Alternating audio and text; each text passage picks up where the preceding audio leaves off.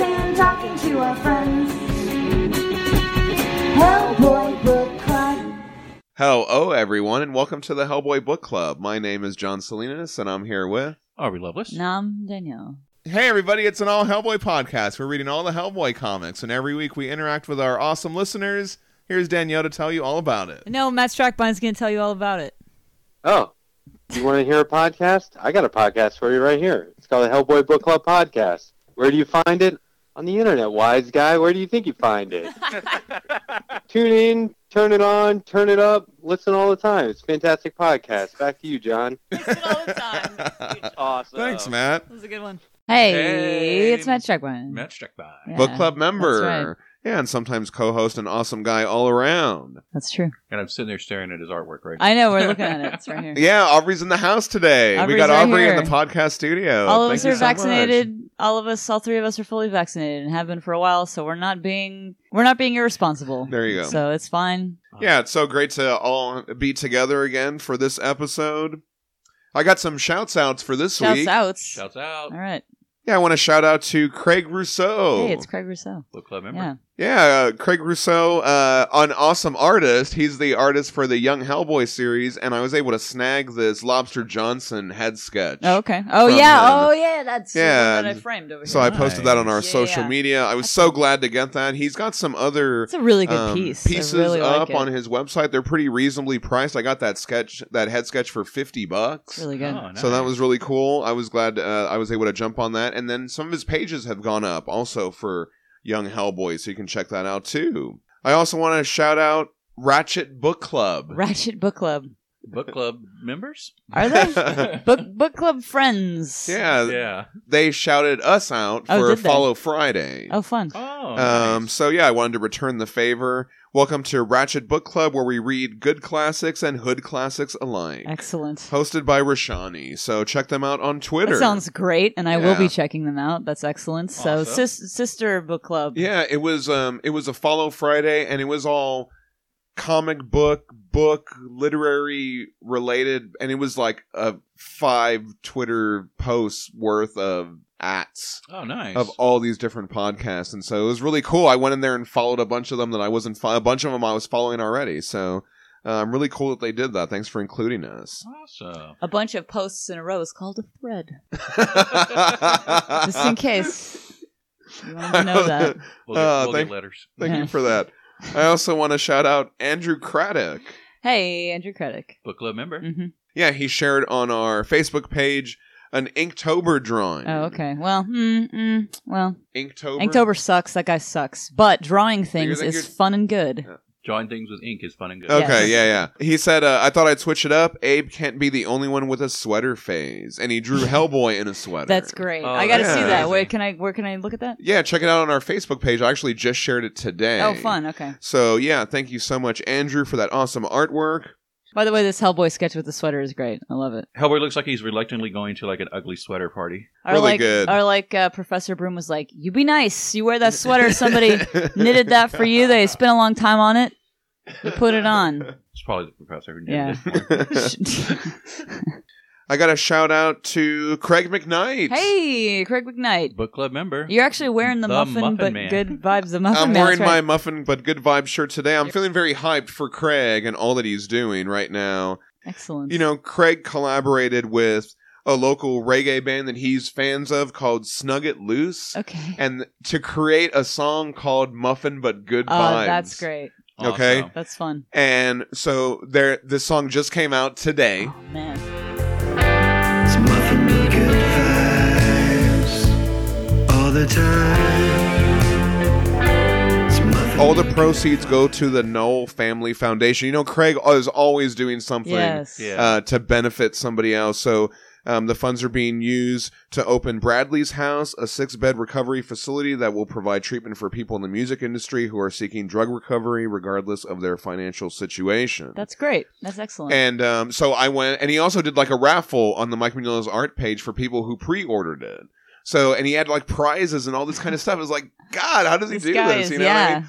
So Then the song came out today, and it is number 10 on iTunes for the top reggae songs. Wow. Muffin But Good Vibes is so awesome. That's great. is in the top 10 reggae songs on iTunes today. That is incredible. Jeez. So yeah, I had to put on my Awesome. shirt today and promote Craig. So that is awesome. I also wanted to shout out to our Insta followers. Today we hit 4,000. So Okay, that was pretty nice. nice. That's Yeah. fun. Thank you everybody for all your support. Right on. Thank you. And now we're going to go on to our listener feedback.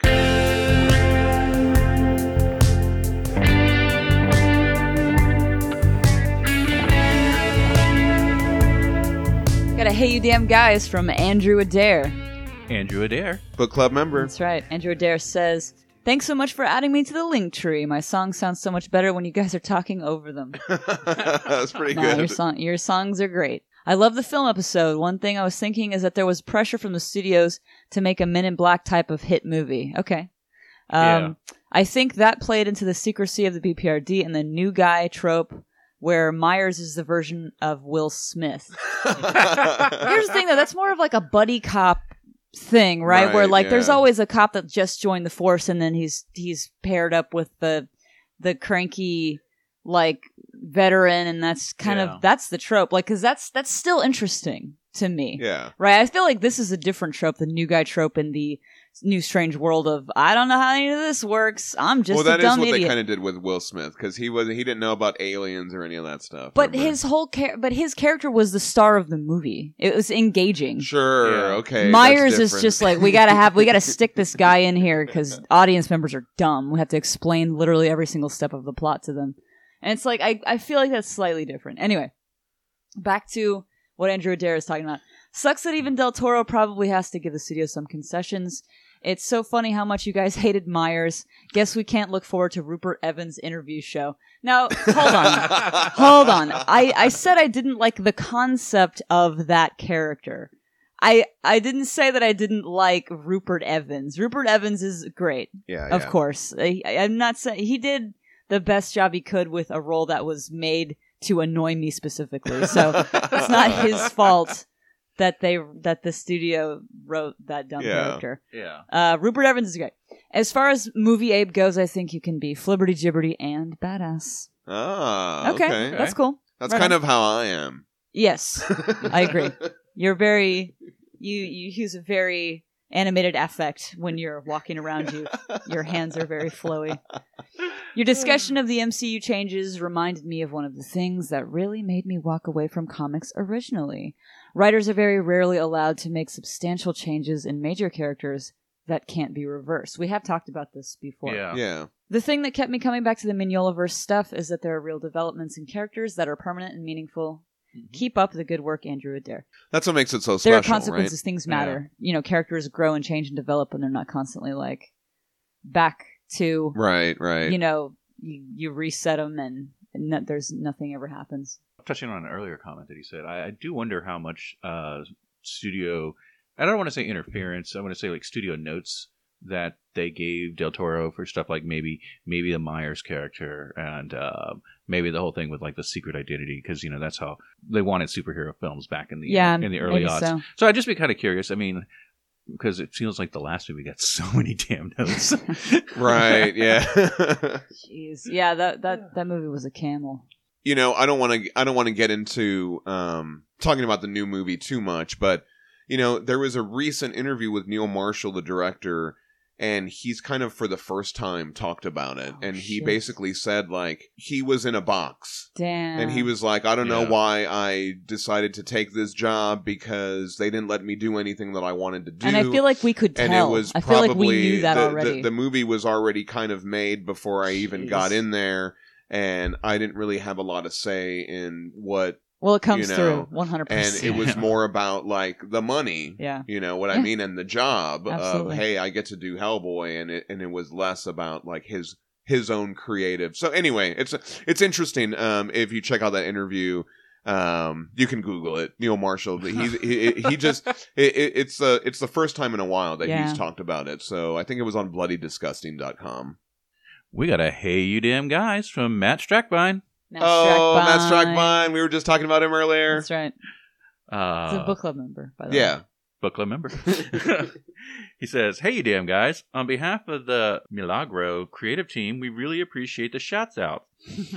As a thanks, I'm attaching a preview for a couple of art print rewards I made for the upcoming Kickstarter. Feel free to share these on your Facebook page if you want to. But either way, thanks again. We really do appreciate the support." Awesome. Nice. Yeah. We got some I will definitely be sharing exclusives for those ya. on our social media. There's That's some excellent. really cool looking stuff. I'm excited.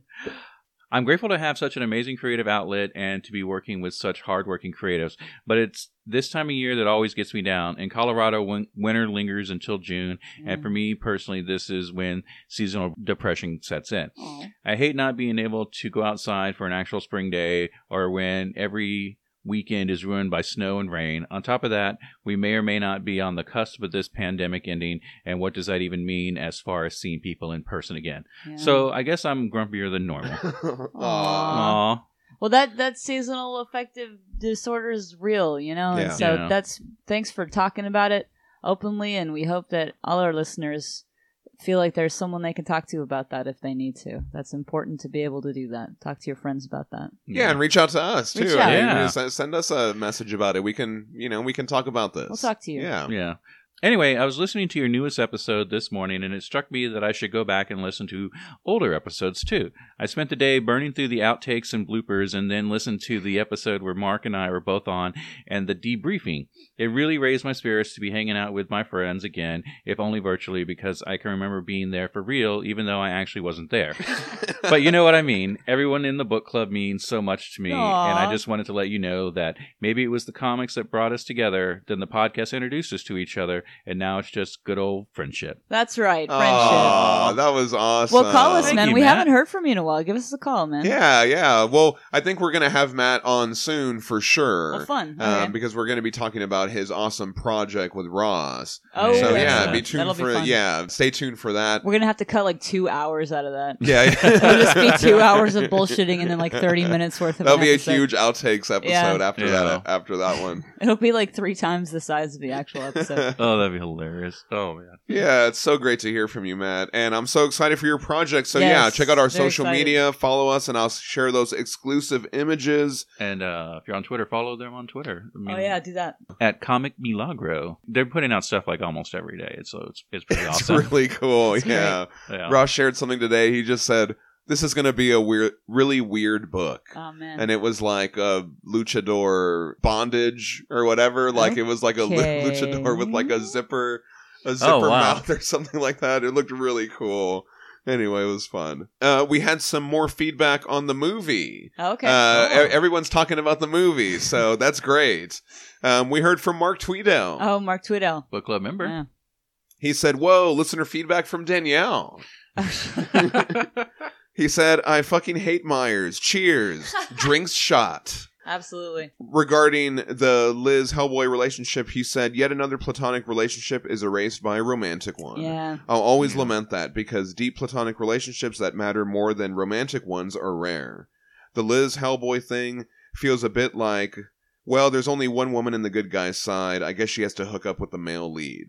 Yeah. I mean, even all the bureau agents are men. It's a very dated Hollywood thing to do. That said, Del Toro took something that likely came from a cynical studio note and made it something special. Yeah, Yeah. that's Yeah. it's true. Like, why can't people are mostly friends. I feel like in my life at least, and I feel lucky that I'm surrounded by people who consider that to be super normal and great, actually. But I do know that there exists out there, people who believe that cannot be a thing Right. in real life, not just like movies. Like people think this way, and it's scary to think about. So I do feel very grateful that I'm surrounded by people who are like, no, deep friendships are excellent. Why Right, not? Who right. gives a shit what gender you are or are not? It's fine. We also heard from HB Samaritan 44. Okay, HB Samaritan 44. Book club member. Mhm. He said, great job on the podcast. I really enjoyed the fun banter on your commentary and going into details on the special features It's just me yelling And- about stuff and comic that comparisons. I don't like. So yeah, thank you for that. I hope we did a good job with the commentary. We also heard from Christopher Egan. Hey, Christopher Egan. Book club member. Mm-hmm. He said, I wish I'd gotten some more comments in here, but I've been crazy busy. I still love this movie, but some things do stick out a bit more since getting into the books after it all came out. Number one, I don't mind John Myers as a character, but I do also hate why his character exists. Yes, thank you. Yes. Number 2, when Clay dies, that really bums me out. Yeah. Yeah, we Oh, talked yeah. about that. It is. But we yeah. also talked about you got to have someone that you care about but doesn't matter too much to the Right. overall story, so it had to be him. Number 3, the Cronin autopsy scene creeped out 17-year-old me in the theater. Ugh. I still like it a lot. Not as scary, but still quite spooky. Yeah, that is a really... The way it was Yeah. filmed makes it spookier. Well, and when he's can't passing quite through those see, partitions and you can't... Yeah. I hate it. And then he Mhm. steps on the thing and it... Anyway. Number 4, John Hurt for the win. Oh yeah, Yeah. definitely. Rest in peace, John Oh, Hurt, yeah. Professor Broom. Number 5, I will forever be grateful to this movie for giving me the push to get into this universe. Yeah, so a lot I mean, of people, I feel like I think Yeah. a lot that's of good. people, it was a big stepping off point. I totally forgot this. I have Nellie Bly's book in my audiobook queue. It's only 3 hours long, 10 days in a madhouse. I Oh, heard wow. it's excellent and upsetting. Oh, geez. We talked about Nellie Bly a little Yeah, bit, how yeah. they based the Sarah Jewell character on her Right. in that Witchfinder story. So yeah, I have to check that out. I would be interested in, I don't know. And being upset. For only 3 hours, Sure. though. Yeah. We also heard from Anung117. Anung 117. Book club member. Yes. I love the movie for what it is, a nice alternative look at the comic. My Sure. favorite thing to Right. come from the movie is an excerpt from the Diary of Grigory Rasputin by Mike Mignola that was released with one of the DVD sets. Oh, That little okay. book, Oh. we didn't talk about that. I'm Right, so we glad that he didn't brought talk that about that. up. If you bought the director's cut on the DVD version, it came with like a 3 DVD set, and it has this little book, and Little it's just booklet. all these cool illustrations by Mignola Oh wow. from the Nice. from the movie and all the imagery there. Like a lot of the sigils that you see in there is all Yes. in that book. That's I'll have to show you great. that before you leave. Okay. We heard from Hellboy's lady. Hellboy's lady. Book club member. Book club member. Yeah, she said regarding the Hellboy-Liz relationship, he could have showed that he loved her, but she just wanted to stay friends and leave it at that. And who knows, maybe he could have found someone later down the road, but Hellboy would not truly be with a human like Anastasia. Even they parted ways and just remained friends. I also don't like how they made him this young adult type when Hellboy is more mature and wiser than they put him. But you know Del Toro, he likes to change stuff to his liking. Well, maybe he thought it would be funnier and more engaging if he was like a goofball.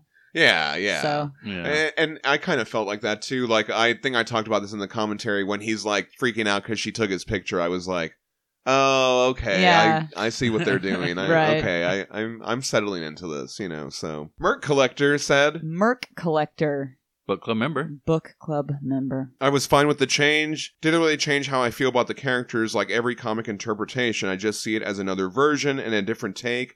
And of course, a different universe. Yeah, it's like alternate universe type Yeah. shit. Yeah, just like that's my into the Hellboy verse, right? You've got all the Right, different right. Hellboys. Yeah. That Yeah. would be cool. It's fan fiction. It's very expensive fan fiction. Very pretty fan fiction. Yeah. When I posted the corpse comparison, I posted a picture of the corpse and then the Yeah. version from Mhm. both. Letters and Numbers said, Letters and numbers. Book club member. Oh, yeah, I Letters like and that Numbers one. is a classic. I like Yeah, that one. That's an OG book club member. That's good. He said, I love seeing Hellboy use his charms and talismans on the big screen. Yeah, it was cool how many of that's those true. little things they incorporated. When you really think about it, a lot of the elements from the comic were brought to life. Finally, we heard from Paul Eek. Paul Eek. Book club member. Yes. Yeah, Paul Eek is bringing back a podcast classic. All right. Yes, that's right. It's the return of Bean Talk Bean with Talk. Aubrey and the gang. Oh, I know where this is going. Bean talk. Bean talk. All right. Paul said, I still haven't quite caught up on the podcast, so I don't know if the beans on toast stuff got brought up again, No. but I just saw this and thought of you damn guys. And he posted a video of Patrick Stewart eating beans on toast. All right. Oh And my he- god, it's so good. And he talks about how it's the only thing he knows how to make, and he's been eating it since he was a little kid. He's- How that's the only thing you know how to make, because if you can make toast and put things on toast, then you can put other things on toast as well. So you Oh, can make other things. This is You Sir Patrick Stewart we're talking about. You should watch him do it too, because he takes a bite and then he goes. Wow, He okay. is so excited to be eating those fucking beans on toast. Jeez. The only dish I can make, and I ate it probably thousands of times all the way through my childhood. Beans on toast Anyway, thank you, Paul, for that. All right. Yeah, I actually saw that because I follow him on Instagram, and I was about to send it to you, but I was like, maybe not. Oh, so you already knew what he was talking Oh, about. man. This is great. Oh, awesome. Anyway, thanks for sharing that. I don't know. I just prefer a bowl of beans and rice to beans being on bread. But if you grew up eating it, Yeah, if you grew up, that's the thing. Yeah, you have to. I guess if you grew up eating that, and that's your go-to snack. yeah. Like I grew up eating beans with the rice, so that's probably why. I just feel like it's better though because like, wouldn't the bread get soggy? I'm still on that. Like I'm back to that. Wouldn't it get soggy? And I don't want to eat soggy bread. Doesn't bother me. Bean Talk is back, It's baby. Not good. It just doesn't seem like it would be good. Because like like when they give you a piece of bread with barbecue, and then after No, you're done gross, eating the barbecue, soggy. I'll like use the bread to wipe up all the rest of the barbecue. Yeah, but sauce. haven't the beans been sitting on the toast the whole time? Oh yeah, I like it. No. It just turns into a soggy mess, doesn't it? I guess it depends on how fast you eat it. There Yeah, you go. that's true. Probably, yeah. All right, and now we're going to go on to our book club episode for the week. This week we're talking about Hellboy and the BPRD in 1955. The first story that we're going to be discussing is Secret Nature. This is a one-shot that was published in August 2017, written by Mignola and Chris Robertson, illustrated by Sean Martinborough. Colors by Dave Stewart and letters by Clem Robbins. Sean Martinborough, I did want to talk about him a little bit. He's an American comic artist known for his longtime run on Robert Kirkman's Thief of Thieves. Martinborough is known for his film noir-influenced style. He's also worked on Static, Detective Comics, Luke Cage, and Black Panther. Ooh, I haven't read that Kirkman one, but I do like Kirkman. So Yeah. I do want to talk about the cover here that he has for this issue.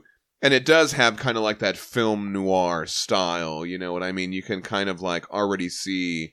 I love his version of Hellboy. I just want to say, like, right off the bat. Like, oh yeah, I do love the way that he does the shadows on his face and stuff like that. And really cool cover. We open in Sutherland, Oregon in March of 1955. This is a city in Douglas County, Oregon. Sutherland. And we see Hellboy and Woodrow Ferrier. I don't know if you recall Hellboy and the BPRD Black Sun. You might not, because it's been almost a year since we read that story back on episode 97 from June 2020. That was the one where Hellboy found a crashed UFO, but it was really Nazis doing evil stuff. Matt always talks about how one story makes you want to read another story, so I definitely went back and read some of that stuff from the 1950s. Anyway, that story is the first appearance of this character. He's a cryptozoologist. And I like seeing this character again. Hellboy and Ferrier meet with a farmer. He's sighted some sort of beast. It's been making the rounds, killing other farmers' herd. And Hellboy wonders if it could be a coyote. Hell no, what I saw weren't no coyote. I love how he's scratching himself with the right hand of doom. Yeah. Like when I love the expressions. Like even on that other panel, how he's kind of like talking out of the side of his mouth It's or very something. Ninja like that. Turtles. I love that. Yeah. I love the style that Martinborough brings here. And it works really well with Dave Stewart, especially on this nice flashback that we get on the farmer's grisly discovery. Yeah. Just the colors and the lighting are really cool. This panel where it's just like the flashlight, you know what I mean? Mm-hmm. And even when you see the beast, you don't really see it. You just see like an outline of it, and I just you really see like what that. the farmer saw, which was not much. Yeah. Enough to be upset. Yeah, and I think like we'll get to this, but basically the farmer sees like a giant devil or something like that, some red monster with wings. Also, he can apparently shoot a shotgun with one hand, which is alarmingly strong Oh, okay. for a person to do. Hmm. That's not really doable. Maybe that's why he didn't get the D. I was gonna say, Yeah. yeah, unless you're Arnold Schwarzenegger in Terminator 2 Judgment Day, you know, that's not happening. So I wonder if he embellished his story by Right. saying, I had a flashlight in one hand and a shotgun in the other. Boy, let me tell you, It was actually an air rifle. he had nothing and he was just scared shitless and ran away. Well, and he tells Hellboy that he shot it, but he didn't think it did any harm. Mm. So maybe that's his way of covering that up. He tells Hellboy that no coyote can cause the type of damage the monster did. And so Ferrier, he enthusiastically questions the farmer, and I love this about his character, and Martinborough really brings it to life, I feel like, in the facial expressions. But even in that story, Black Sun, like, Ferrier is just very excited. He's just happy to be here. He's just happy, Yeah. and he's just excited about possibly finding something. Right. And here he's like, oh, could you provide us any details? And this and that. And he's like, oh, all I smelled was the slaughtered cattle. He's like, you government folks always bring Negroes along with you on this kind of job. Oh, it was like, oh, fuck. Fuck this guy. Yeah. And Hellboy, even the expression is kind of like, you know when someone jerks their neck Fuck back? is- yeah, When yes. someone says something offensive, like it almost Like, looks like what did you Hellboy say? does Yeah. that, you know. Look, pal, Woody's a scientist and an agent of the BPRD. Why don't you try showing a little respect before? He's But just like, Farrier come just on, like, this he's is like, not, we're not going to get we're anywhere burning with daylight, this. Farrier says. And he spits the chewing tobacco, so like this a little spit there. Oh, right, As a sign yeah. of disrespect. Sure. What a fucking... Fucking chewing tobacco is the most disgusting thing ever. Almost as disgusting as racism. So Horrible. Two horrible things from one person at one time. yes. This guy needs to chill. And we cut to Farrier and Hellboy out in the woods, and Farrier's like, this could be what I'm looking for. We could finally find something. And Hellboy's like, you always say that, and it never is. It's always a goblin or a spook or some mutated animal from the Enceladite. Don't get your hopes up, buddy. Or some sort of goo, he says, like a possessed goo or whatever. That's great. Farrier says, absence of evidence is not evidence of absence, Hellboy. Yeah, but like, it's also like, the time to believe something is after you have evidence for Right. it, not before, buddy. Yeah. This is Such a a- Mulder. He's a very, Yeah. he's Muldering it up here. Yeah, no, I had a little issue with that statement too because Yeah. I was like, no, that's what science is. Yeah. It's evidence-based research. Okay, Mulder. Well, it's a traditional aphorism. The difference between evidence that something is absent, for example, an observation that suggests there were no dragons here today, and a simple absence of evidence, no careful research has been done, can be nuanced. Indeed, scientists will often debate whether an experiment's result should be considered evidence of absence, or if it remains absence of evidence. The debate regards whether the experiment would have detected the phenomenon of interest if it were there. The concept dates back to antiquity, but the phrase was popularized by Carl Sagan in 1997. Right on. And Hellboy's like, sure. Tell you what, if I'm wrong, the drinks are on me tonight. Well, I like the way that they do the shadows on their jackets and everything in Yeah. these panels. It's like great. it's like really cool because like the individual leaves, it almost gives it kind of a camouflage look, but Yeah. not camouflage. It's beautiful. You can tell they're actually walking through a forest. Like the shadows are, yeah. Yeah. It's really beautiful. And the chosen color palette for these are very striking. Yeah, Dave Stewart is killing it on this. At one point, Farrier's like, yeah, and the only word that we've got on it is that guy. And so Hellboy's like, hey, about that, does that ever get to you? Oh, what? You mean the fact that people are more accepting of a big red guy with horns and a tail than they are a black man? Like, out here doing science and whatever? Like, yeah, that sucks. Of course it's not easy, Hellboy. Welcome to the world, Farrier Jeez, says. it sucks. He says that his folks tried to get him out of studying science and they wanted him to do a trade instead. He said outside of schools like Howard and Morehouse, jobs can be pretty tough to find. Howard University in Washington, D.C. is a research university, and Morehouse College in Atlanta is a liberal arts college. Both are chartered and historically black schools. Farrier says after he got his Ph.D., he was offered 0 research positions. He didn't even get a chance to mention his interest in cryptozoology. He was teaching high school math when the professor tracked him down, having gotten his hands on one of his rejected research papers. So, So he had applied around to right. a bunch of places and no one would even give him an interview and all Yeah. this stuff. And so, like, that's the thing is when you aren't even granted an interview, they're not even looking at your merits. They're just saying, no, we're not Right. having your kind or whatever here. It's fucking... Yeah, and just the off chance that Professor Broom finds a rejected research paper on something, you know what I mean? He is the one that would find something like that. Someone would be like, hey, someone he's wrote about looking a for that, monster yeah. over here. Yeah. Yeah. It's like, we need another specialist. Let's sift through all the people that were rejected from the universities for this type of thing. That would be where you would look. Yeah. Yeah. As they're walking through the forest, they come across this old cabin. And it's all smashed up. It's pretty creepy, right? Yeah. It's got that Evil Dead vibe to Yeah, I it. was going to say, here's a cabin in the woods over here. And Farrier says it doesn't look like anyone's been there long, but Hellboy spots footprints. And he's like, maybe not. So there's a gross part here, but I it's funny, though. I like it because they come across all these dead bodies. They're all mutilated, and Farrah's like, what's that smell? Hellboy goes, I'm guessing it's that. And he points at the bodies Very or whatever. gruesome. But look at the lighting on Grisly scene. Hellboy's face, how you can see like the horns, but his eyes are glowing through. Yeah. It's so cool. I really like that panel. And I like that humor. I feel like that's a very, I don't know. We just watched the movie. I can hear Ron Perlman delivering that line. You know? Right, yeah. Like, let's go ask him or whatever. Yeah, exactly. And then Woody finds a copy of The Idiot's Guide to Witchcraft and Demonology. There you go, right?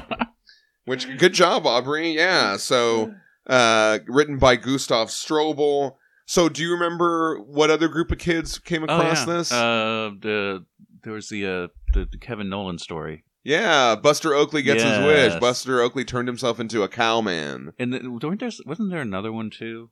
Yeah, so there was the actual story, Witchcraft and Demonology, which was an Abe Sapien issue that showed how Strobel went to hell and all that stuff. And I think it talked about him writing his book. Okay, yeah, no, I meant like, wasn't there like another one where a bunch of dumb kids were doing dumb shit?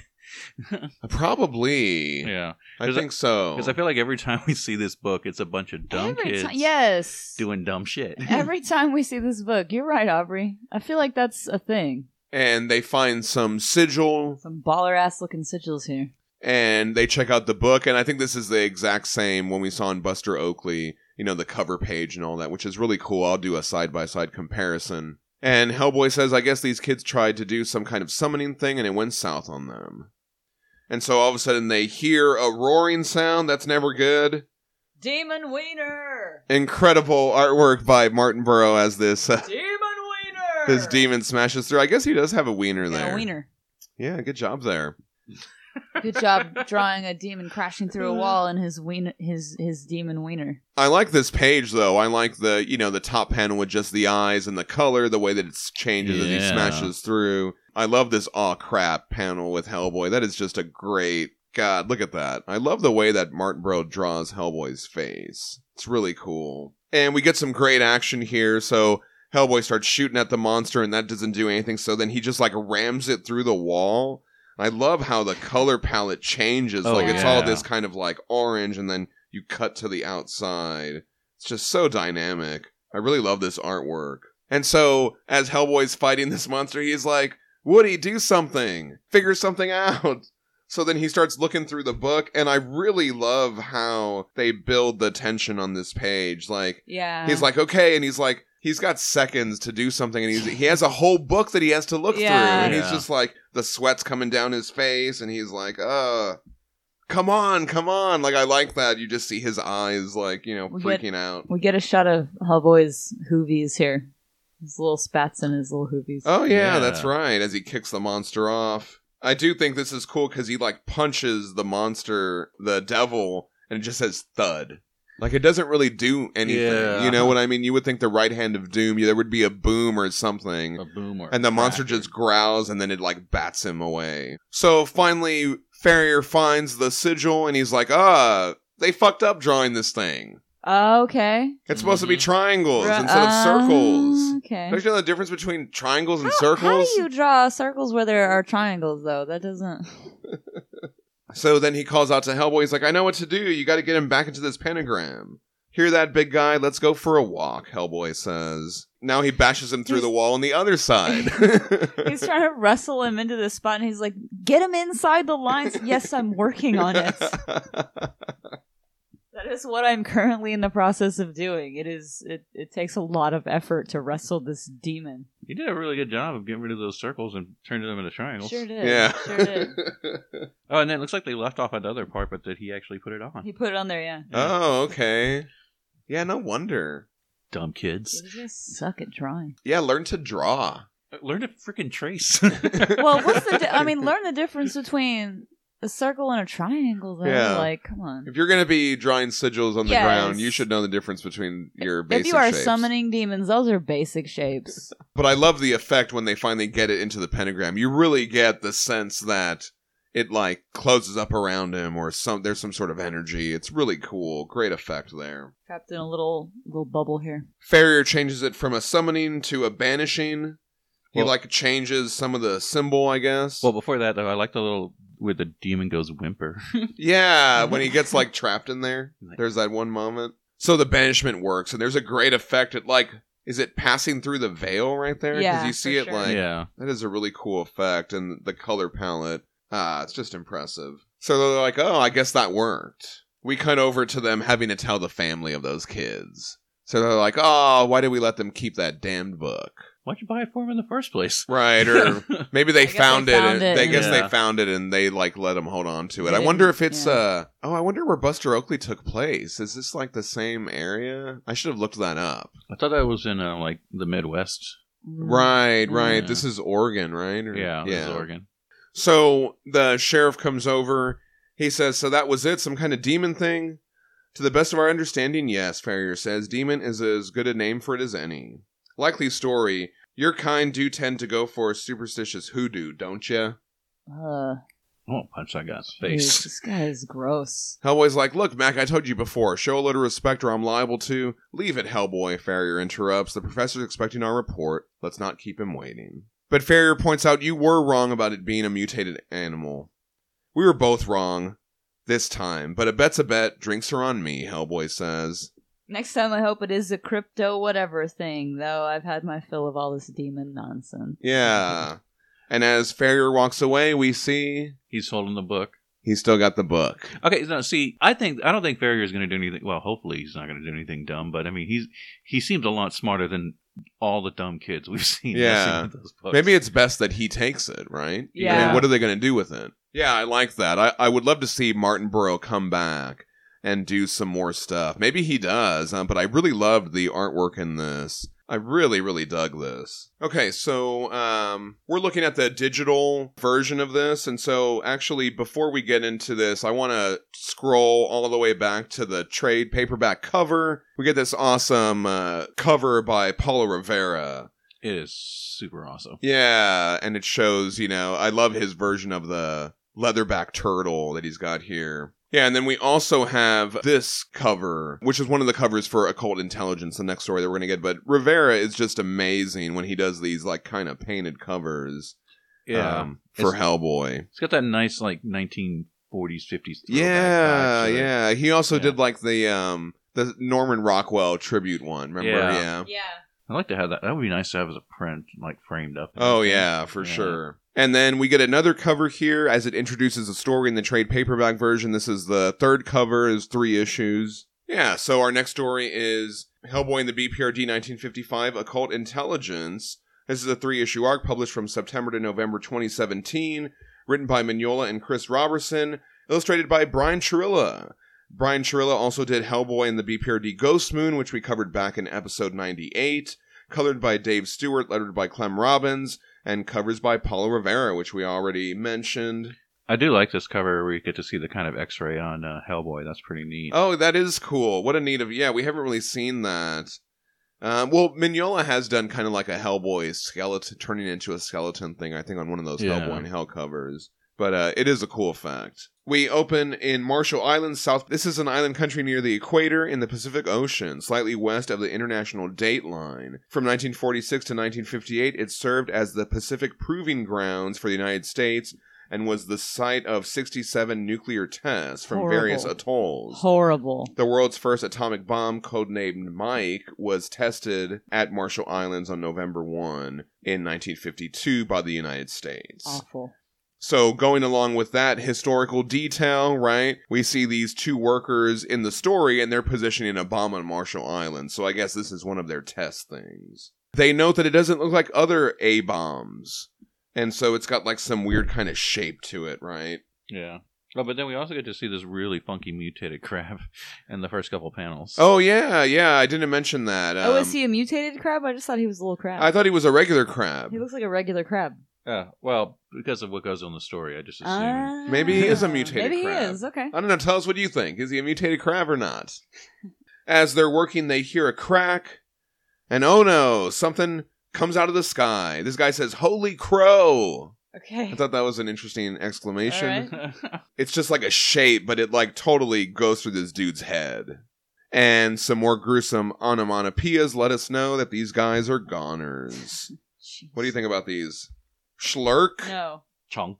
Uh-uh. Over at Reynolds Air Force Base, I don't know if this is actually a place. I couldn't find a reference to it. There is an Air Force Base on Marshall Islands, but it's called Buchholz Army Airfield. I read that its position is ideal for refueling of trans-Pacific flights. That's exactly what's happening here. It seems like Hellboy and Ferrier are coming back from an Australian mission where they encountered a bunyip, and I guess they're getting more fuel. So of course I had to look that up. A bunyip is a creature from Australian Aboriginal mythology said to lurk in swamps, billabongs, creeks, riverbeds, and waterholes. The word bunyip is usually translated by Aboriginal Australians today as devil or evil spirit. But I found like bunyips was like a broad term, because when I tried to look up what one looked like in one picture it looked like a panther, and another picture looked like a crab, and one picture looked like an alien or something weird. Well, you like know? demons look like all different kinds of So stuff. I think it's kind of like a broad term. Yeah, spirits, they look like all different kinds of Yeah, things. bunyips presumably seen by witnesses, according to their descriptions, most commonly fit one of two categories. 60% of sightings resemble seals or swimming dogs, and 20% of sightings are long-necked creatures with small heads. The remaining descriptions are ambiguous beyond categorization. The seal dog variety is often described as being between 4 and 6 feet long with a shaggy black or brown coat. So I wonder, did Ferrier get his cryptozoology discovery if they're saying that they saw this thing? I guess. Oh. He's like, I wish they had let us take back the remains. So I guess he didn't get it, or I don't know. Does that count or not if he didn't get to bring it back with him? I mean, yeah. I mean, he would if he found it. Yeah. Yeah. So maybe he did get it. I hope he did. We also get some familiar faces with Hellboy for this story. We've got Stegner. He's been with the BPRD since 1947. And Hellboy's childhood friend Archie Muraro, who's been with the BPRD since 48. Archie and Stegner, they go check out the airbase and have a smoke. Archie makes mention of Margaret. She doesn't like him smoking. Remember, Margaret is the woman she's like Professor Broom's secretary, and she watches over Hellboy in the Midnight Circus and stuff like that. Yeah. Margaret's been on me to cut down, but you know how it is. Right. And it seems like Stegner, he thinks that there's something going on there. And he's like, oh, you should close the deal. But Archie's like, it's not like that. But then he's interrupted here. He gets distracted by running into his old friend, Hampton Taylor. Ham. He calls him Ham, yeah. And this guy's all fancy in his uniform. He's a major now, right? He kind of pulls at his collar or whatever. He's all bragging too. Major now. Yeah. It's been a while since he's seen Archie. He says, oh, last I heard you signed on to some goofy government outfit and they were off hunting monsters. Yeah, that's about the size of it, Archie says. Speaking of which, and then Hellboy comes over and he's like, geez. Name's Hellboy. The shrinking violet here is Woody. That's Ferrier, right, behind him. Yeah. I guess because that's a term used to denote like someone who's shy or doesn't talk a lot. So of course I had to look that up. I found this on phrases.org.uk. In a poetry magazine called The Indicator, the poet and essayist Leigh Hunt drew attention to the modest wood violet. Quote, there was a buttercup struggling from a white to a dirty yellow and a faint-colored poppy, and here and there by the thorny underwood a shrinking violet. There you go for that. What do you think about that? Cool. The more you know. Archie notes that the base looks pretty busy, and Taylor says they're kept pretty busy. And he changes the subject. He asks the guys if they want to drink, and Archie can't wait. We cut over to London Airport in England, and we've got Professor Broom, and we've got Agent Susan Zhang. She's back. We've seen her in the Hellboy and BPRD stories before, Ghost Moon, Beyond the Fences. In that story, she learned about the Enceladite and the monsters that came from the explosion. She was also in Wandering Souls and the Unreasoning Beast. That was the one where they found that little boy, Victor Kulsler. We also saw an old version of her in the Christmas story God Rest Ye Merry. That was the one with, it had art by Paul Grist from The Visitor. Remember, It was like one of those Visitor stories? And the pair meet up with Harry Middleton. Apparently, Zhang was traveling for tests with her parapsychology consultant, and Broom decided to tag along to see his friend.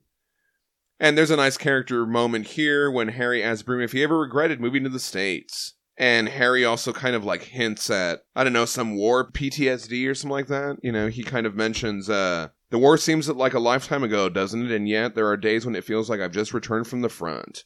I suppose that all of us will be dealing with its effects for a long time to come, won't we? Indeed we shall, Broom responds.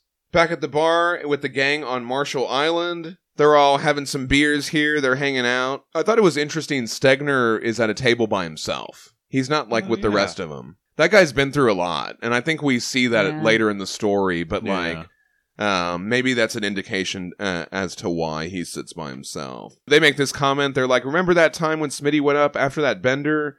He ended up flying a sortie with vomit all down the front of his flight suit. A sortie is a deployment or a dispatch of one military unit. As they're talking, this guy comes in with like a hard hat or something, and then he sees all of them there. He sees Hellboy, and then he backs out. Did you notice that? Okay, I noticed it this time, but I don't think I noticed it the first time I read it. I thought it was just some guy walking in, and I guess I don't know why. I mean, that's something that I should have taken note of. Yeah. So he sees them, and then he leaves after he sees them, and he like books it. But they don't even notice. Archie asks Taylor about some of the strange sightings that he mentioned, and Taylor says there's been a lot of weird stuff. Like on his last flight patrol, he saw something large in the water, the size of an aircraft carrier. Then the two guys setting up scaffolding disappeared. Those are those two guys from that opening scene, right? They got killed or whatever. And Taylor mentions an E-bomb. When Hellboy asks about it, Taylor says he doesn't actually know what it is. They've been experimenting with all sorts of bombs, and the eggheads keep to themselves. And we cut over to the eggheads over here, drinking by themselves. And I was like, this guy looks like me. Chirilla always draws a guy that kind of looks like me. Because in Ghost Moon, remember in Ghost Moon, the villain kind of looked like me? That kind of looks like me right there. It kind of does. He's not wearing any glasses. Oh, but he's not wearing glasses. You're right. And he's smoking. Don't smoke, John. No, okay, of course, no. So outside, then we see the hard hat guy. That's the one that backed out of the bar earlier. He's on the phone reporting to his Russian superiors. He says their counterparts are there, and the superior says to move the timetable up. She will not be pleased if the mission is aborted due to your negligence, Moravec. That's what he calls him. Okay, so let's back up. Do you remember who Moravec is? I do not. Okay, so Moravec was the villain in Hellboy and the BPRD Broken Fences. So here's a quick recap. Let's see if you remember this. All right. So this kid, he loses his dog, and he's a redheaded kid, and it turns out his dad is one of the egghead scientists who's working on the bombs. The dad has a piece of enkelodite, Yeah. and they catch him. And the dog mutates. Oh yeah, that was And horrible. so the dad, he was trying to bring the enkelodite to Moravec. Yeah. And so Moravec then goes to the prison and he electrocutes him. Remember, they find him with all Right, those scars, yeah. dead. Yeah. Okay. Then Hellboy and the agents, they fight the dog that mutated after it because of the enkelodite. And Moravec also had this Russian woman with him. Remember, at the end of the story, she turns into a wolf and helps Hellboy fight the demon. Oh yeah. Oh, yeah. Right. Yeah. So then, at the end of the story, when the mutated dog is dead, Susan Zhang is recovering some of the evidence, and she has one of her visions, and one of her visions is of Hellboy and Moravec fighting. Okay, having some sort of battle. At the end of the story, Moravec is with his henchwoman, and she tells him, we still have a mission to perform. She could be listening to us even now. And then we get a panel of Vivara laughing to herself. Ah. Okay, so then that was that. All these 1950 stories kind of go together.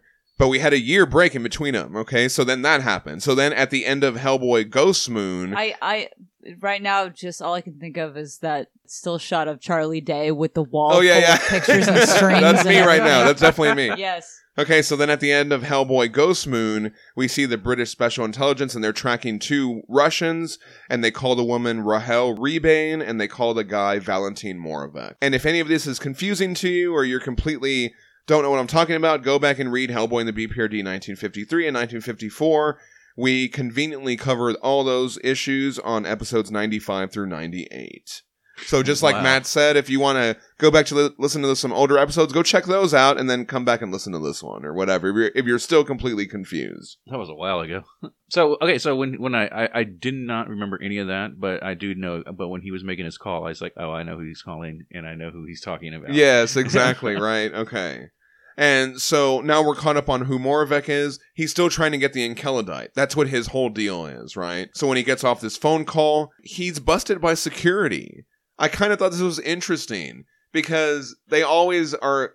I don't really see this a lot. Usually security doesn't catch them, or when someone is like undercover, a bad guy, like they're just able to sneak under. You never actually see the security go like, wait a minute, you're not supposed to be here. Right. Yeah. You know what I mean? I just thought it was novel that they actually do that. And so Moravec's like, oh, you want me to put my hands up? You want my hand? Here it is. And he shocks him. Remember, he's got those electricity powers. Over at the Institute of Psychiatry in London, Dr. N.K. Sanhu is working with Victor. That's the boy who we met in Unreasoning Beast. See, all these stories kind of go together. We had some amazing Patrick Reynolds art in that one, by the way. And if the name Sanhu sounds familiar, we met a badass Agent Sanhu in Rise of the Black Flame. We covered that on episode 78, and Rasputin Voice of the Dragon, which we covered on episode 104. I think we theorized earlier that we thought that this Sanhu might be related to him, like maybe that's a daughter or something, or somehow. And so we see Victor, he's learning how to use his monkey powers, right? He draws the monkey out and then he draws it back in, or whatever. And they note how well he's progressing with his powers. Yeah, so I like that. I thought that was pretty cool. And Zhang has brought over some more comics for him. In Unreasoning Beast, he was reading an issue of Sheena, Queen of the Jungle, and this time it's an issue of Jungle Adventures. I really tried hard to look for this cover, I just couldn't find it. Last time, Patrick Reynolds had based it off an actual cover, and they do that a lot when they talk about comics, so I don't know if that's what Chirla is doing here, but I like to think that he is. But there are just not a lot of covers of these comics available. Like, I even looked on eBay, and it's just the same couple of issues every time. Like, I wonder if some covers are rarer than others. Like, I couldn't find... it was kind of frustrating. I was like, dang it, I want to find this cover. But I couldn't find it. So if anyone sees that, or I would love to find if that's an actual reference. So Victor is psyched about the comics, and Zhang said that she read them on the plane, and she liked them. And so Victor, now he likes her, and he asks the doctor if she's going to be staying with them. And so the doctor's like, well, she can, you know, and so that's like an invitation, and Zhang takes it. And so I love that the doctor says, splendid. Now let's begin your test. So she's immediately ready to get to it. She's like, you're staying here? All right, let's get to work. Back with Broom and Harry Middleton. They have a few pints together. We've seen this too in some other stories where they hang out. You know, they'll be in the pub, you know, talking about their missions while they have a few. Harry doesn't believe that Broom is just visiting, and he wants to know what's really up. Broom asks about old contacts from the British Paranormal Society. Harry says that most have gone to ground. I was like, does that mean they're dead? Sorry. No, that means that they go to a safe spot. Yeah, go to ground means to hide, to become inaccessible, to disappear from the scene, often for a lengthy period of time. Originally, go to ground was a fox hunting term, meaning that the fox in question had escaped into a burrow or underground den. But Harry says some weird stuff has been happening. Like, he went to investigate this haunted inn, but they said a plainclothes policeman had already been there. But then when Harry asked the police about it, they didn't know what he was talking about. I like this panel. Which one? Where he's talking to the police down there? Yes. Yeah, that is humorous. Super funny to me. Yeah. He's like, but what about this? And the officer's like, what are you talking about? It's good. The body language in this panel gets good comedic timing. Yeah, Chirla, I really like his work. Harry mentions that he ran into their old friend Reginald Griffith. He joined the British Paranormal Society around the same time Broom and Lady Cynthia did, and we get a little picture of them. That's Reginald there. Look at these pub glasses they're drinking out of here. That's that, you know, that right. very extremely overshaped crystal. Right, we talked about that last time, didn't we? I forgot what those were called. Well, that's a different kind of. Oh, this is a different kind. Glass. Yeah, we've seen. We have a couple of mismatched like tumblers that kind of have that. Okay, yeah. Kind of spiky looking. It's a crystal pattern where it's all like super textured. I didn't even notice that. That's a great detail there. But when I saw this picture of Griffith, I think he's at the end of Ghost Moon too, because when I was rereading that stuff, I was like, oh wait, I think they show that guy in the end of that issue as well. Ooh. Harry tells Broom that he tried to talk to Griffith and he pretended he didn't know him. Something strange is going on. Mark my words, he tells Broom. Back with Hellboy and the gang on Marshall Island, Hellboy, Taylor, and Archie, they see some crew assembling the bombs. And suddenly, they hear this horrible sound. Holy shit, it's a mutated leatherback sea turtle. I like turtles. I love this thing. Yeah, he's great. Man, it's an amazing looking creature. Yeah, and I love how Godzilla was a turtle. It has like the long, like these paddle... Like flippers? Yeah, there you go. Flippers, but he's walking on like their little stilts. Yeah. They start getting the civilians out of there, and of course, Hellboy goes in there for the action. I got this. Hey, ugly, he says, and we get Right Hand of Doom Boom number 50. against a giant leatherback sea turtle.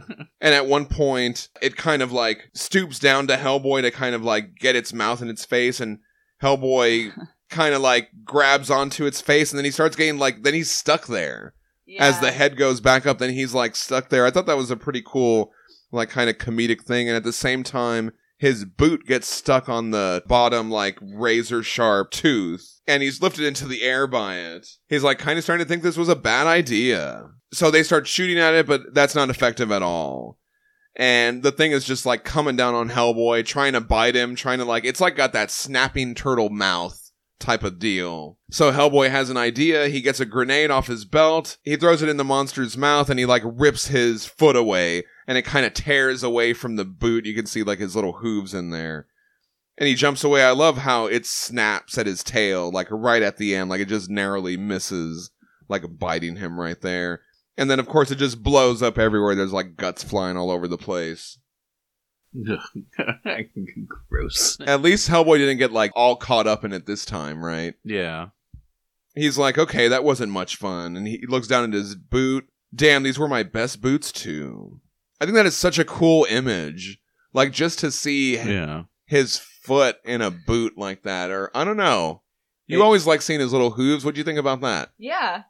I like seeing his little hooves. I spent a little way too much time trying to think about how his foot fit in that shoe. Right, yeah. Maybe he's got some custom made boots or something. Well, it seemed like he had a lot of extra room in there. Yeah. Yeah. But, they're probably, molded to, like, fit his, like, foot in there. Like, maybe he's got, how we have insoles?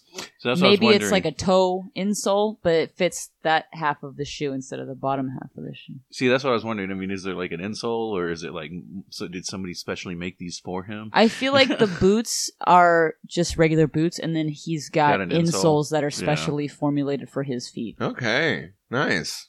To fill out the rest of the boot where his hoof isn't. Mm-hmm. I prefer to see him with the spats, though. Just like... Yeah, well, I think this is probably when he switches over. Yeah. Back in London, Professor Broom goes to meet with Lady Cynthia Eden-Jones, and she's got some fancy digs. Yeah. Very fancy. She looks like she's wearing a, like a riding outfit. Like she's just been horse riding. Sure, yeah. What's that? Equestrian. There you go. Good job there. And Broom mentioned she gave him the tip about the bunyip in Australia. He's like, it's becoming almost common that you always know, where things are happening all over the world. He says, I'm beginning to suspect there are more people out there who are investigating stuff, paranormal. Would it be presumptuous to assume that you might be able to put me in touch with these people? And she's like, oh, Trevor, that's absurd. You know fully well that our occult branches are shut down, and there's little paranormal investigation other than your little friends like Harry Middleton. She mentions the British Paranormal Society is just a few old pensioners. The Foundry closed up shop. So I don't know if you remember the Foundry. Those were those guys that helped Sir Edward Grey in Witchfinder: The Gates of Heaven. Colonel Burke, Professor Maddox, and Major Singh. They're the ones that made all of that shit, right? Well, and their evil colleague, Aldous Middengard Sinclair. Do you remember that? God, how can I forget that, guys? Absurd name. So that was the Foundry, and then she said the HBR has gone to ground, the Heliopic Brotherhood of Ra. And she's like, and even if there were some investigators, why would I be involved? I had quite enough of that sort of business during the war, I assure you. And her mannerisms, as she's like, oh, why would I be involved? And Broom says, yes, of course. How silly of me. I love how telling that panel is. Like, that he knows something's up. You know what I mean? He knows that she's not being completely honest. Back with Hellboy and Farrier, he attends to his busted boots, and Farrier asks him why he wears them in the first place. And here we get a little bit of insight. Yeah. I guess I used to be self-conscious about what people would think, and the boots help me fit in or something. Now, who cares? Love it. I love that. That's gross. Yeah. Right there. It's good stuff. I wonder if this writer is thinking about, like, in the movie he was wearing boots, but then, like, why in the comics does he sometimes just have not the boots? And then he was like, I'll come up with why. I'll do that. Oh, yeah, I do like that. And I'll be like, well, when I was a little upstart, I thought this and that, and I don't know. So I like that. I have No, no I mean, and I think well, the like timeline doesn't really work then, though, does it? At that point, that's not well, really I good think for the that timeline. you know I haven't really been following the Boot continuity. Sure. But I think that if you did go back and check, he probably goes back and forth. People probably Right, draw him yeah. with boots. Other people probably draw him with the Yeah. hooves. And so this kind of maybe explains it a little bit. Right. Like, you know, if people have wondered, like, why does he wear boots sometimes and sometimes he doesn't? You know, and maybe... Yeah. The timeline might not track, so maybe it's not necessarily linear Right. pattern of growth. Maybe it's just like, well, some days I'm with a certain group of people and I feel like maybe this is appropriate for me to Right. wear boots. Yeah. And sometimes I'm in the desert and it's easier to walk around with the boots on. And sometimes because my hooves sink in the sand. I don't Sure, know. So yeah. it could be like an environmental aspect to it too. But it also could be like a social thing. I kind Social of thing. Yeah, sure. I of kind of course. like that Yeah, too. That absolutely. like, you know what I mean? Like, hey, maybe I'm being feeling a little self-conscious today. Yeah. And, you know, everybody has bad days. and I've stuff never like that, met and these people before, and it's bad enough that I have horns. Maybe I should not Yeah. freak them out with the hooves. Always Well- like, I'm really having a bad day today. I put on my boots. Put on my boots. Well, in the last story we just read, though, he didn't have on the boots; he had on the spats. yeah. So, What's interesting here is that you can see the full hoof without the spats at all. I don't know if I've ever seen that before. Very gargoyles-esque. yeah, I like that. He always has like little feet. I love Little- them. little I love legs the and little little feet. I love the little feet. And so Hellboy's like, that's definitely mutated, right? Speaking of the leatherback turtle. And Farrah's like, no, it's actually, you know, native to the region, but they usually don't get this big. And he's like, well, what about those teeth? Talk about mutated. And he says, actually, that's how a leatherback's mouth looks. Jeez, Hellboy says. Damn. So I did look that up. Leatherback sea turtles might not have a set of teeth, but they have an esophagus filled with hundreds of sharp spines called polypi. Ah, okay. Aside from its prominent mouth, the turtle species also has an unusually long esophagus that extends way past its stomach and all the way to the rear. Okay. So that esophagus spiny filled thing, like, is a Neat. giant tube through the entire... It shreds up the Oh, food. Yeah. That's cool. That's wow. insane. Yeah. The more you know. Yeah. That's fun. So Stegner, he sees this and he immediately thinks of Utah in 1948. He's like, oh, this is like those monsters from the Enceladite. The eggheads were testing out the A-bombs. It created that glass. The monsters were drawn to it. And they're like, oh, it did seem like it was coming towards that container on the shore where the bomb was. And so if you go back and you look at the action scene, that's exactly what it's doing. It's walking over there to the thing. Yeah. And then it's gone. So then they notice that the bomb isn't even there anymore. Okay, something is up, Archie says. Archie sees Taylor and he tries to talk to him again, but Taylor's all different this time. He says he'll get in trouble from talking to him. New orders. They can't fraternize with anyone except, and then the Colonel comes over and he's like, Major Taylor. And the Colonel, he's with this little weird guy. You see this guy with the little notepad and the glasses? I wanted Yeah. to note that guy right there, right? He's the kind of guy that gets eaten by the dinosaur. in There you Jurassic go, Park. right? Taylor has to go back to his business of cleaning up the mess. And Hellboy's like, anyone else notice that they don't seem to be bothered by this giant mutated turtle? Starting to seem that way. Yeah, Archie says. We get this scene with Dr. Sanhu, Zhang, and Victor, and they're all having breakfast or something like that. And Victor gets up to go to school. He seems like he's in a better mood. I think it's because Susan's there. And then when he leaves, they kind of talk for a little bit. Sanhu remarks how well Zhang is doing with her powers. And Zhang says she wishes she could control when the flashes occur. Sanhu says everyone's gifts are different. Lady Cynthia can converse with spirits. Zhang might be more of a psychometrist. She is actually perceiving events that have happened or are yet to come. And then just then, Susan has another flash. So let's talk about this. There's a lot happening over just like a couple of panels here. So I do want to point out, we get this little inset panel. Did you notice this? I was like, that has to be a thing, right? That's cool. This is actually a small part of a painting, a scene from Ramayana, an ancient Sanskrit epic. Depicted here are several stages of the War of Lanka, with the monkey army of the protagonist Rama fighting the demon army of the king of Lanka, Ravana, to save Rama's kidnapped wife, Sita. The three-headed figure of the demon general occurs in several places, most dramatically at the bottom left where he is shown beheaded. The work was done by Sahibdin in the 17th century. He was an Indian miniature painter and one of the most dominant painters of the era, and one of the few whose work is still known today. Awesome. Cool. So I will post a picture of that. Yeah. It's a really huge incredible piece. So we get that panel, which is chock full of, there's a monkey army in there. Okay. You know what I mean? Like, Nice. you know, the Crimson Lotus, those monkeys and all that kind of stuff, you know, so that makes me think of that. Then we see this other little panel of the statue. This makes me think of Durga, reference to Ashley Strode, right?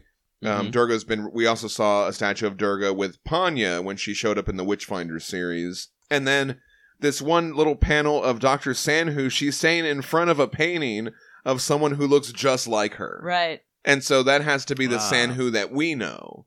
You know what I mean? Like that's the Sanhu that we met in Rise of the Black Flame and Voice of the Dragon.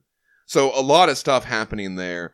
And then you reveal the flash that she has. And so what is this? What is that? Who do you think that is? I mean, is that Liz? Is that Ashley Strode? Is that none of them? Like, what is she seeing here? I thought it was just her. Kind of warping out or something. Oh, that's her. She's seeing herself. I mean, I could be wrong. I mean, No. That's just what I thought. Okay. Huh. Yeah, I didn't really know what to make of that. I was like, who is that? This person has long hair, though, or no? I just attributed that to the... like it's a warped effect. Yeah, like, because the arms are all elongated too. Okay. You're right. Okay. But I mean, of course, you know, if it is somebody, it does. I guess it does kind of have a. I guess it could be Liz. But I don't know. But Liz wouldn't be born yet, and there's no cross. Right. Yeah. Well, I don't know. Yeah. So yeah, interesting, thought-provoking. Zhang says that it felt different. It's happened before, but the last time was in 53. Weird, she says. We get this scene with Broom. So, like, he knows where all his old secret passageways, places are. You know what I mean? We see him, like, go through to some underground toilet, and then he passes through there, and he pushes on, like, a special brick. And then I really like this panel right here as he's, like, going down these stairs. That is so cool. I really love the work here by Chirilla and Dave Stewart. And he finally ends up in the sewer, and then he gets held at gunpoint. That's far enough, a voice says. Jeez.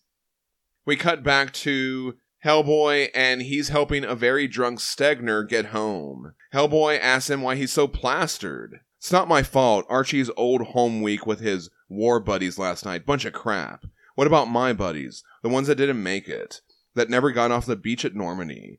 Or the ones that survived the war, but not the peace. Ruiz and Russell in that goddamn chateau. He's referencing BPRD Vampire, which we covered in episode 38. Kaio and Pike out in the desert, and here he's referencing BPRD 1948, which we covered in episode 37. So all his friends have died. Like, that makes me think that's why he sits by himself. Yeah. He doesn't even mention Anders at all.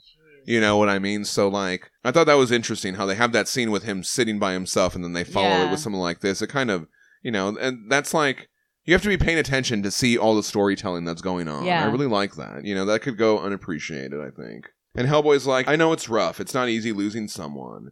And Stegner's like, what do you know about it? You've never lost anybody. You're just a kid. The puppy you got when you were barely out of diapers is still alive. So don't go telling me what you know about. And then he runs into fucking Moravec with all the Enceladite.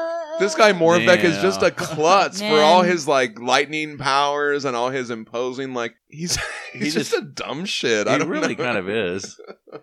Oh. Some drunk dude is gonna foil your plan. Yeah. So him referring to Hellboy as just a kid here actually kind of makes me think about when we were talking about Hellboy in the movies being more kid-like. than he Right. is. Yeah. So it's like this is the Hellboy in the movies. Oh, right. Yeah. Exactly. I like that, Aubrey. I mean, how old is he really right here? He's only like 10? Wow. Because he came through in Christmas of 45, right? Yeah, 44 or 45. Yeah. And this is 55, right before Christmas. Jeez. So, yeah, he's 9 going on 10. You didn't even think about that. So, yeah, as they knock over all the Enceladite, and then Stegner, he's like, oh shit, that's Enceladite. And so Moravec kicks Stegner away, and Hellboy's like, hey, what's the big idea of pushing my friend around? And Moravec's like, he's losing it at this point.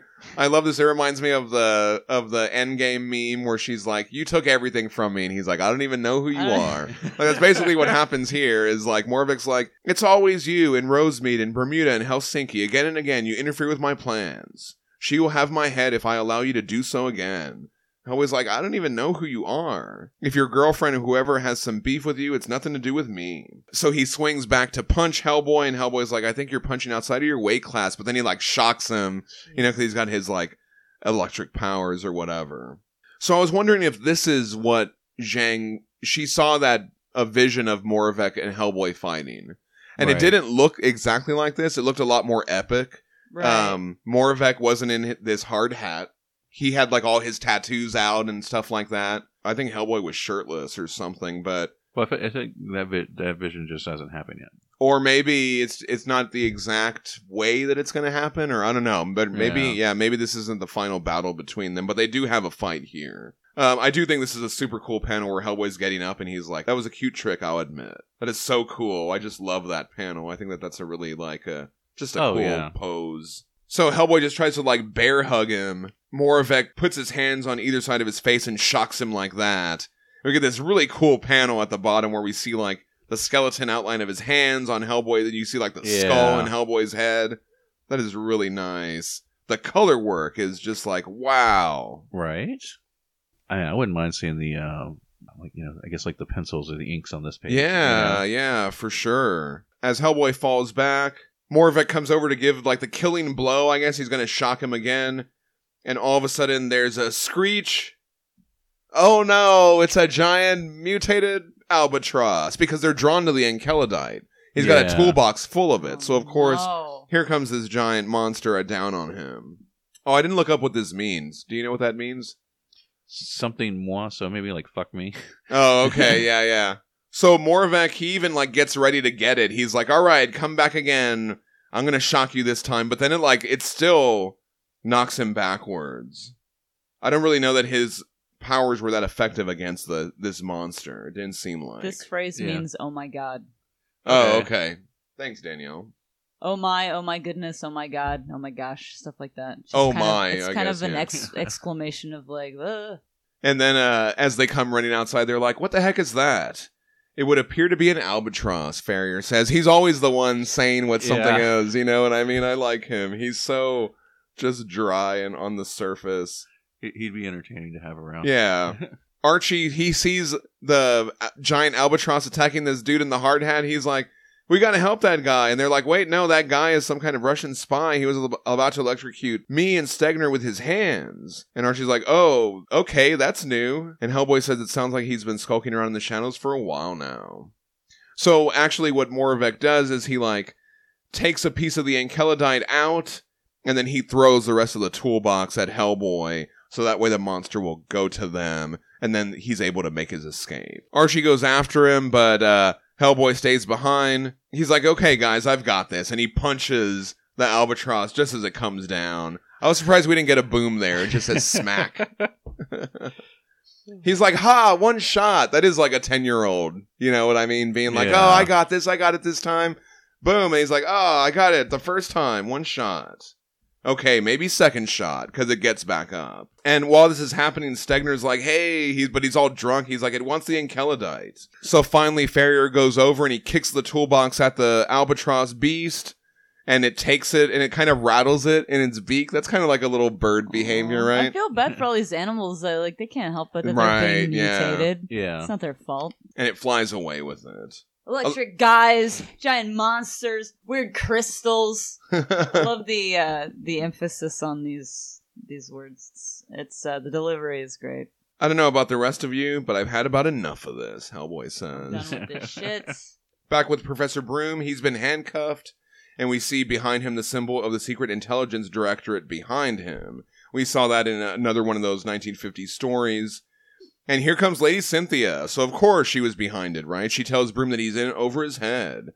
And she introduces Dee, who looks a lot like Reginald Griffith. Did you think that was weird? And then so even Harry Middleton even said, I asked him and he pretended like he didn't know who I was. So now they're calling him Dee. So what happened to this guy? I don't know. You know what I mean? Like something happened to him and he's something else now. Yeah. Like it makes me think of like Vivara. You know what I mean? Yeah. Like, yeah. I don't know. That's So weird. anyway, Cool. I thought that was interesting. Dee tells Broom that he's lucky Lady Cynthia was there or he would have been executed. And Broom says he should have known the secret base under the Tower of London would still be in use. He asks why he wasn't contacted about any of this. They could be sharing resources with the BPRD. But Dee says they aren't just monitoring the supernatural like the BPRD. They're also watching the occult activities of foreign powers, which include the United Bloody States. They tell Broom he's with the U.S. now. He's on the wrong team. Broom says he had to go raise Hellboy, and Lady Cynthia says that he made a choice when he did that, and now he can't be trusted because he's with the Americans, which is actually pretty smart reasoning, right? Yeah. Well, she specifically says he can't be trusted with British intelligence secrets. Right, So it's not like he can't be trusted. He just can't be trusted with state secrets.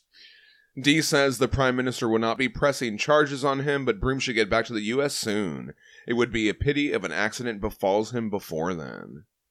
Lady Cynthia, as she uncuffs Broom, she tells him to keep his eyes on the Soviets because they are keeping eyes on him. And just like at the end of Beyond the Fences, we get this panel of Vivara laughing to herself. Creepy. Yeah.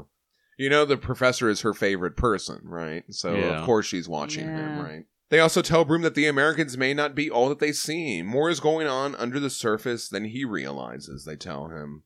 Back at the Institute of Psychiatry, Sanhu conducts tests on Jiang and describes all the research that I didn't want to go into earlier because it's going to be here. You know what I mean? When they showed the little statue, I was like, this is kind of a reference to Durga because I love how this. Sanhu's going to come back and tell us all about it, right? Jiang had her vision in the close proximity of this Trishul, a traditional weapon in India. It also has religious and symbolic importance. It was the favored weapon of Shiva and the goddess of Durga. But actually, I'd also figured Durga was a part of it before I read this, because they had showed that statue in Witchfinder. Anyway. Oh, yeah. I knew this already. I have to throw that in there. Awesome. The Trishul can be seen representing many of the sacred trinities: Creator, Preserver, Destroyer. Past, present, future. That makes me think of Hellboy, too, right? You know? Creator, Preserver, Destroyer. I kind of like that. Preserver is kind of in the middle there. You know what I mean? I thought that was interesting. You know, we talked about when we did the movie commentary, Creator of Worlds, Destroyer of Worlds. You know, that's his full name. So, that kind of made me think of this. Personally, I've always seen a close connection between the Trishul and the third eye, Sandhu says. The opening of Shiva's third eye could bring great destruction, but I think that it also represents a kind of insight. The inner eye, if you will, that is able to see beyond the physical, temporal world. We got a depiction there of Shiva. I thought that was really cool how they're incorporating this in there. So she tells Zhang that when she gets these visions, she's actually perceiving events happening, and directly in her mind. And she thinks the Trishul might help her get more insight. She said it was given to her by her older brother. And we get this flashback of Sanhu. He's got the burn on his face, remember, because he got burned by the black flame? Mm-hmm. So it's her brother. It's her older brother. I thought maybe it was her father or something like that. But, yeah. So that's the sister of the Sanhu. I like how they're both, like, in these paranormal fields or whatever. I like how her brother is punching a Nazi's tooth out. Oh, yeah. He punched a lot of Nazis in Voice of the Dragon. It was pretty awesome. There was a lot of Nazi punching going on in that episode. So she says, like, this, you had the vision in close proximity, so now let's just put it in your hand and see what happens. And so they do. We get this incredible image here by Trilla and Dave Stewart. So first of all, it's like bathed in this green light, this like green color, which I think is a cool effect. So what do we see here? I mean, what are we looking at? Okay, so, well, it looks like we see like that woman from the other panel because she's got the long hair. Yeah, it's the same woman. Oh, right. Okay. Yeah. But they seem surrounded by people with guns. Maybe Russians because of the hats. Right. I don't know who we those have a two blues brother here. Yeah. Maybe so, Dan Aykroyd. No, well, I don't know if you remember on or Tommy Lee Jones. Oh yeah. I don't know if you remember on BPRD Hellboy and the BPRD Black Sun. There was a British guy helping them, and he was on all white with a white hat and a white suit. And I was thinking maybe that's him. Are you sure it's not a blues brother? Or maybe fucking The Visitor or whatever, Marshall Mathers or whatever. Or not Marshall Mathers. Okay. Sorry, Michael Mathers. Right, Michael Mathers. But this looks like the fucking Black Goddess or something like that right here. Yeah. Talking about Kali? Or maybe that's what it is. I was thinking the Black Goddess shape, but the Black Goddess, like this one in this universe, right? Yeah. And then we see Hellboy fighting a bunch of like crab clawed things, and then just some weird. What is this thing?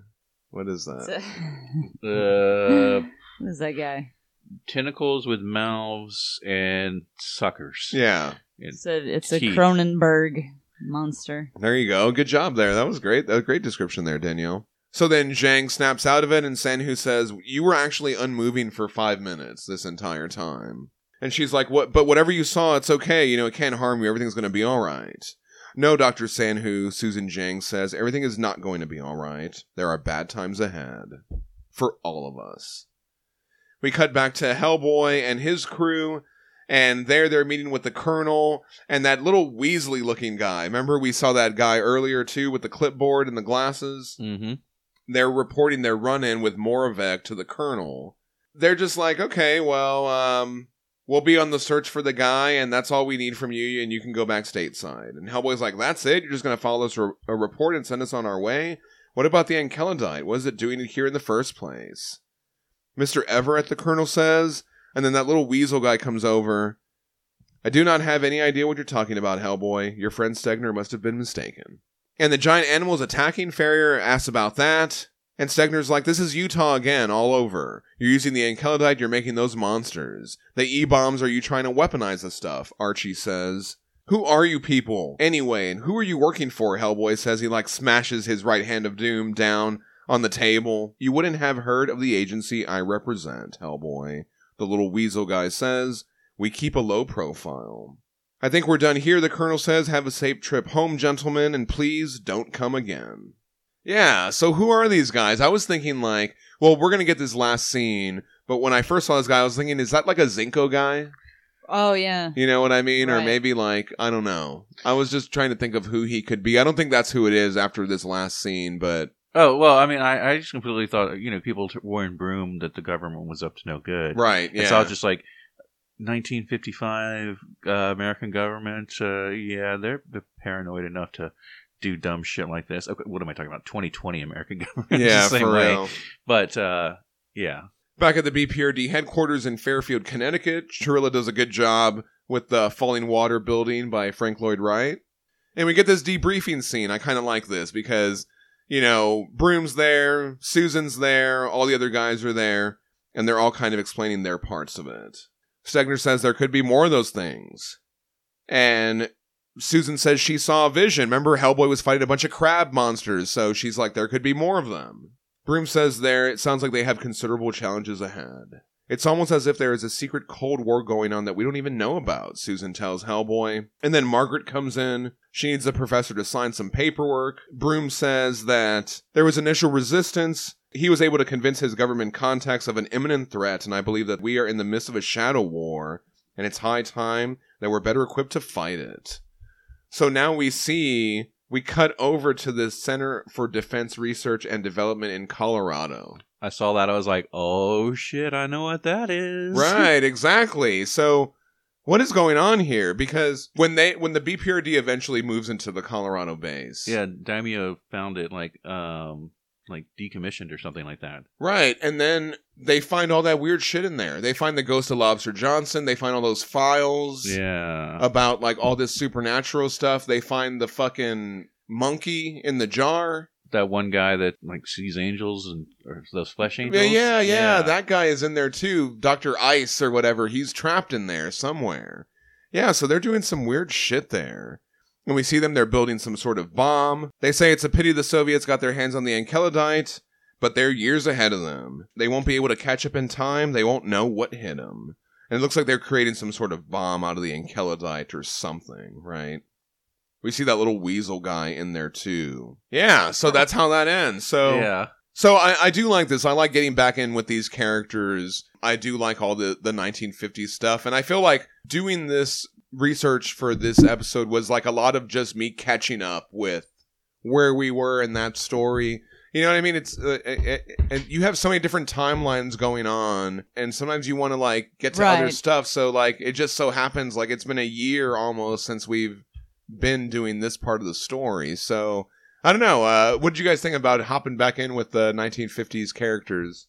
It was actually a lot of fun to kind of revisit some of this stuff, but this, especially this story, especially this one we just finished reading, felt like it was a lot more set up to a larger story that's about to happen. So I'm excited to kind of get into the rest of that. But it's we know what's going to happen to Hellboy because we've already seen that, but we don't know what's going to happen to Woody or Susan or we don't know what happened to Archie or Stegner or any of them, so, yeah. It's kind of neat to get back to these characters. Oh well, you know what? Deeper and deeper into the lore. Yeah. In one of the 1950 stories, I forget which one, Broom hears of Anders. He hears of Anders being spotted. Remember, there was a little picture of him on his desk or something like that. So and so I'll say this too. I haven't read I think this is about where I stopped being current with the comics. Oh, okay. You know what I mean?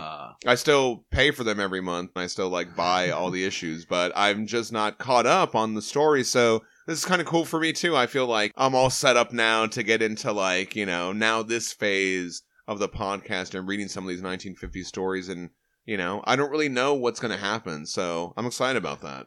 Oh, that's pretty exciting too. It's always fun like that. That's cool. All right, that was another great book club episode. I'm glad to be back doing some comics. It's been a while since we actually did comics, books. right? Right. It's been almost 2 months, so really cool to be doing some comics. I love seeing some Dave Stewart colors, some awesome artwork. Let us know your thoughts, and now Aubrey's going to say all the things. All right, everybody. Like John said, tell us what you think of these 1950 stories. You can send us a Hey You Damn Guys at HellboyBookClub@gmail.com.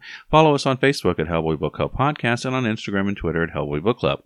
You can also find all of our resources on our Podbean website, our Facebook About section, and our link trees on Instagram and Twitter. And thank you, Snug It Loose, for the music. Thanks, guys. Thank you to Mark for helping John with the reading order, and John for doing the amazing editing, and Danielle for always being wonderful. Oh, also, if you can remember, try to give us a rating on the iTunes. Just open up your app and rate us 5 stars. Yes. Yes. You can find the podcast on Podbean, Apple Podcasts, Spotify, Stitcher, wherever you get your podcast from. It's kind of like Uber. Anything less than 5 stars, you're 4 stars. No, we'll be executed at dawn. Don't. It's literally 5 stars or you hate us. Yeah. She's not wrong. Next week, we are reading Hellboy in the BPRD, 1955, Burning Season. And Hellboy in the BPRD, 1956, issues 1 through 3. So you know what to do. Pull out those back issues, trades, open up the digital, get it from the library or the Hoopla app, and join us next week on the Hellboy Book Club Podcast. Thanks for listening, everybody. I'm John Salinas. I'm Danielle. And I'm Aubrey Lovelace saying, keep your shirt on. I got this. Yeah.